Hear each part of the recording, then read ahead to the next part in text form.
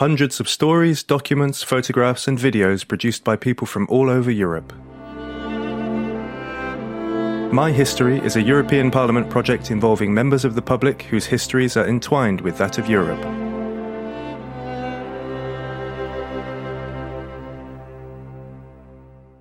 On the 19th of January 2018, the 80th anniversary of the introduction in Italy of fascist race laws, Liliana Segre was named Italian Senator for Life by President Sergio Mattarella for her very valuable services to the country in the social field. Born in Milan on the 10th of September 1930, Liliana Segre survived the horrors of the Auschwitz concentration camp. She belonged to a wealthy middle-class Italian Jewish family from Milan, for which religion had always been of secondary importance. Famiglia milanese, famiglia italiana da secoli. For centuries, my family had been a very well-established part of Italian society. My anti-fascist father and fascist uncle had served as officers in the First World War. My family was also resolutely secular, not to say atheist. Estremamente laica la famiglia, molto, per non dire atea. Liliana was not 1 year old when her mother died, and she was brought up by her father Alberto with the help of her paternal grandparents. She attended a state primary school in the centre of Milan for 2 years, until the summer of 1938, when her father worriedly told her that she would not be able to return the following October. The fascist race laws had come into force, and students were not the only ones affected.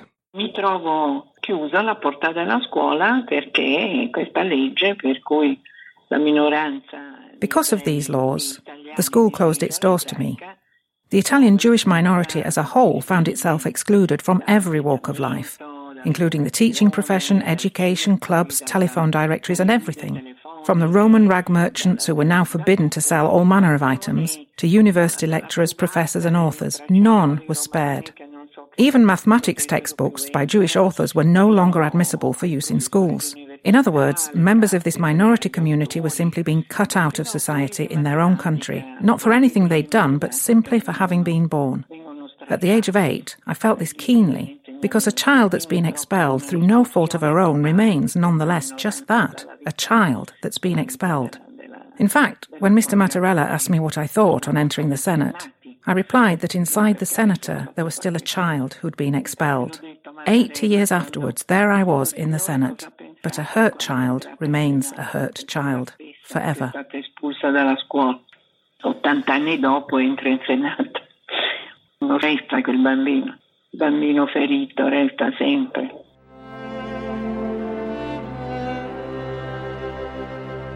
Alberto Segre enrolled his daughter in a private school to enable her to continue her studies.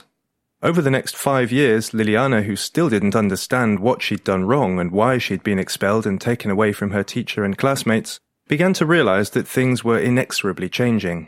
Sono passati degli anni in cui si è diventati invisibili, in cui... Over the years, we gradually became invisible. The telephone no longer rang. Everyone began to avoid us, apart from a very few friends. But those are true friends with a capital F, the friends who always stand by you. In the meantime, the hate and violence were increasing, the laws became more draconian, and from being an Italian citizen, you found that you'd become the enemy and were forced to go on the run. Ti trovi da cittadino italiano diventato nemico che deve fuggire. In 1943, Alberto Segre, who until then had chosen not to leave Milan in order to remain with his elderly parents, understood that his family was in grave peril. He attempted to escape from Italy and take Liliana over the border to Switzerland. Noi cerchiamo di fuggire, ci respingono. We tried to escape, over the mountains of course, not through customs as we would normally do, but the Swiss caught us at the border and turned us back. We were then arrested. At the age of 13, I was sent to prison, or 3 prisons to be precise, in Como, Varese and Milan. My city, the city in which I was born and bred, where the San Vittore prison still stands. Nel quartiere dove sono nata e cresciuta, la prigione in San Vittore è ancora lì.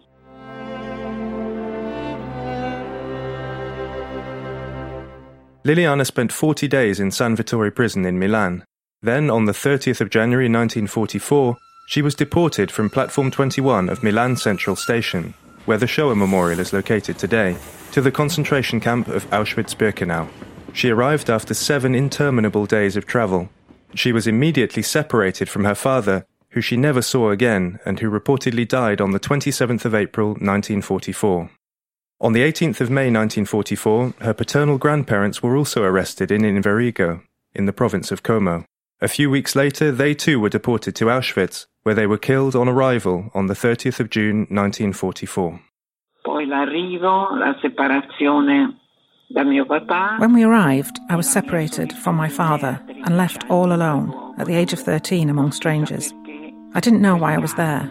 In fact, I was the pariah among the camp inmates, the stupidest, unable to speak their languages and without the remotest idea of where I actually was on the map.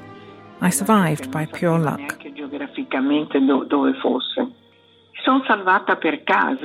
Liliana was processed on arrival at the camp and tattooed with the serial number 75190 on her forearm.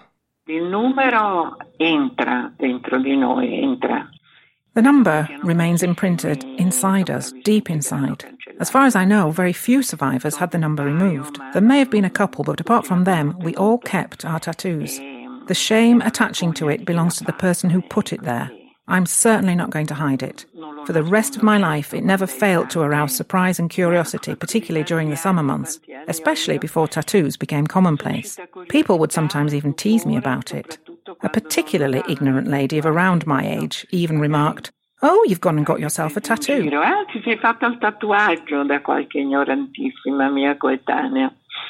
For about a year, Liliana was assigned to forced labour in the Union munitions factory, which belonged to Siemens.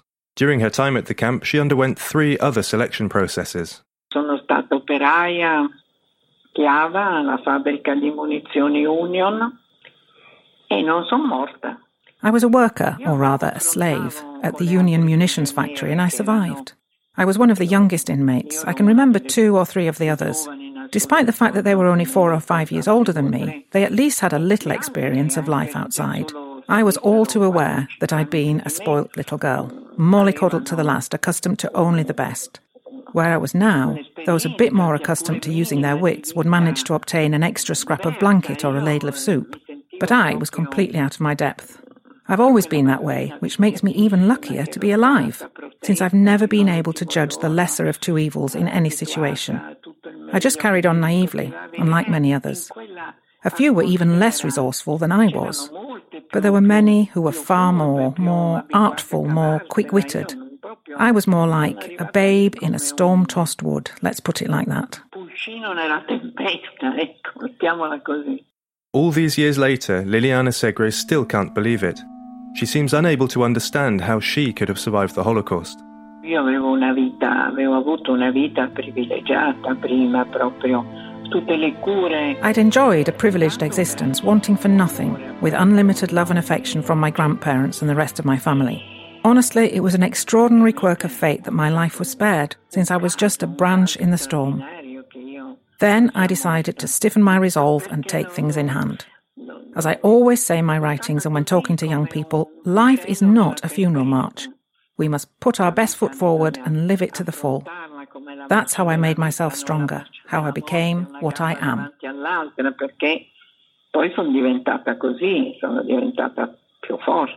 At Auschwitz, Liliana Segre was reduced to skin and bones, suffering unbelievable acts of callousness, for example at the hands of a nurse who used a pair of scissors to slice away an abscess that had formed beneath her armpit. On returning to her hut, on what she describes as one of her worst days in the concentration camp, she met another inmate, a woman she didn't know, who took a thin slice of raw carrot from a dirty bag and offered it to her. Casi di solidarietà ci sono. La maggior parte non era solidale perché quando non si ha nulla. There were acts of kindness and solidarity, but they were very much the exception. Because when you have nothing, when you simply have your own body covered in tatters and nothing else, when you're in that kind of situation, kindness is a commodity that's very hard to find. When you do find it, you treasure the memory like a rare and precious jewel, a moment of joy that nothing else can ever equal. But you need to understand what it means to have nothing in order to realise how great an act of kindness, the gift of a small slice of carrot, can be. E allora scoprire che una fettina di carota cruda può essere un grande atto di solidarietà. At the end of January 1945, Liliana was taken on the death march towards Germany. Finally, on the 1st of May 1945, she was liberated by the Red Army from the Malchow satellite concentration camp.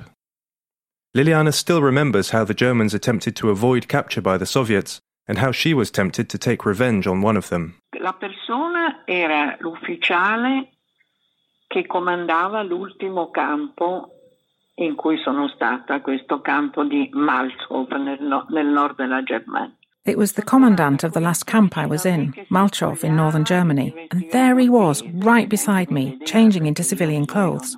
He didn't even see me, because after all, what was I? Nothing, an object, a shtuk as they called us. He tossed his pistol away too as he tried to leave that identity behind him. We were on a country road outside the camp. I saw the pistol lying there, and all I could hear at that moment was a voice inside me urging me to pick it up and shoot him, because in that way it seemed to me justice would really be done. But in that moment, I realised that I was not like him. And that's what I always tell my young audiences. I'm different. And my decision not to take the pistol or even try to take it made me realise my immense good fortune as a victim and not a perpetrator. I could never kill anyone for any reason.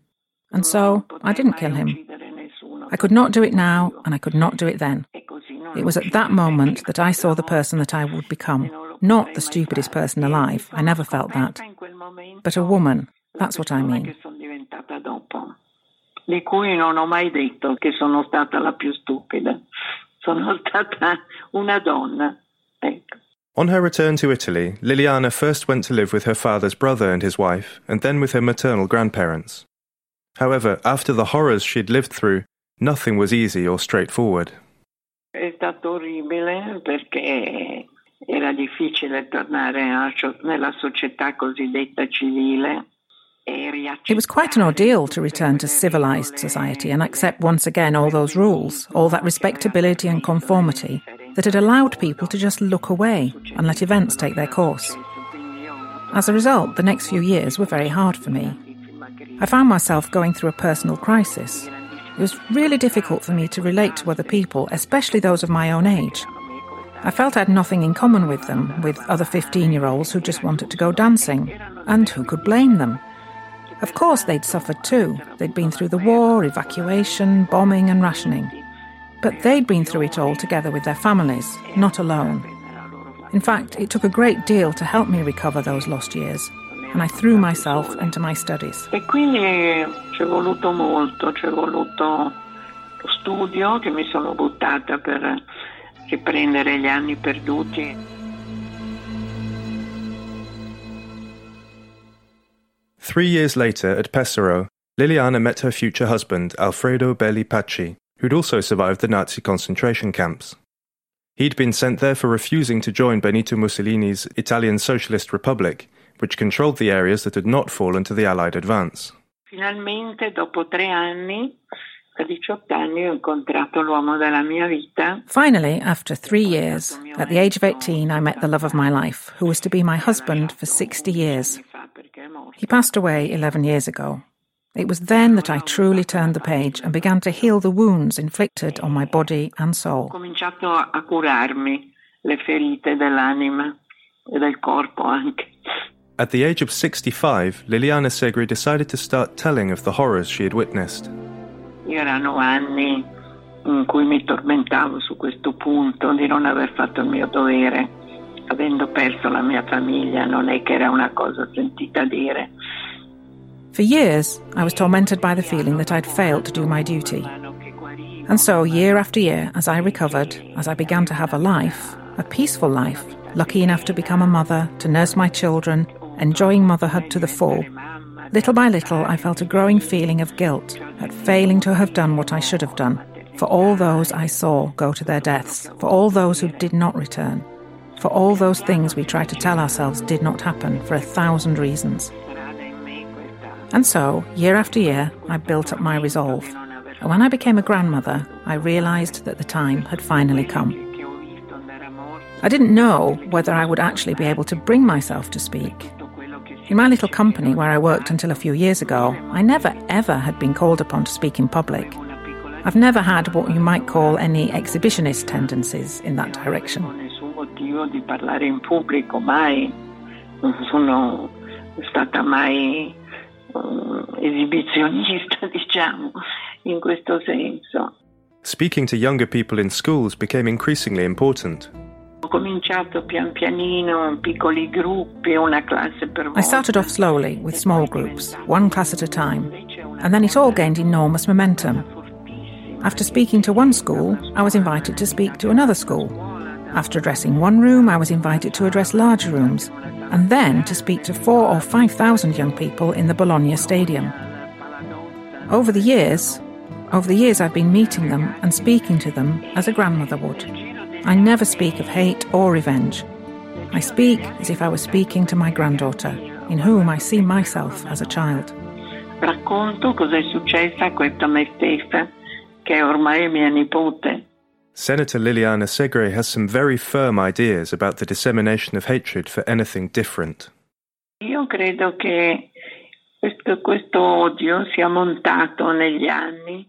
I believe that this hatred has grown and festered over the years. It's not that certain ideas didn't exist before, they've always existed. It's just that the time was not ripe to express them. We've had a brutal war, we've had democratic governments and many other developments.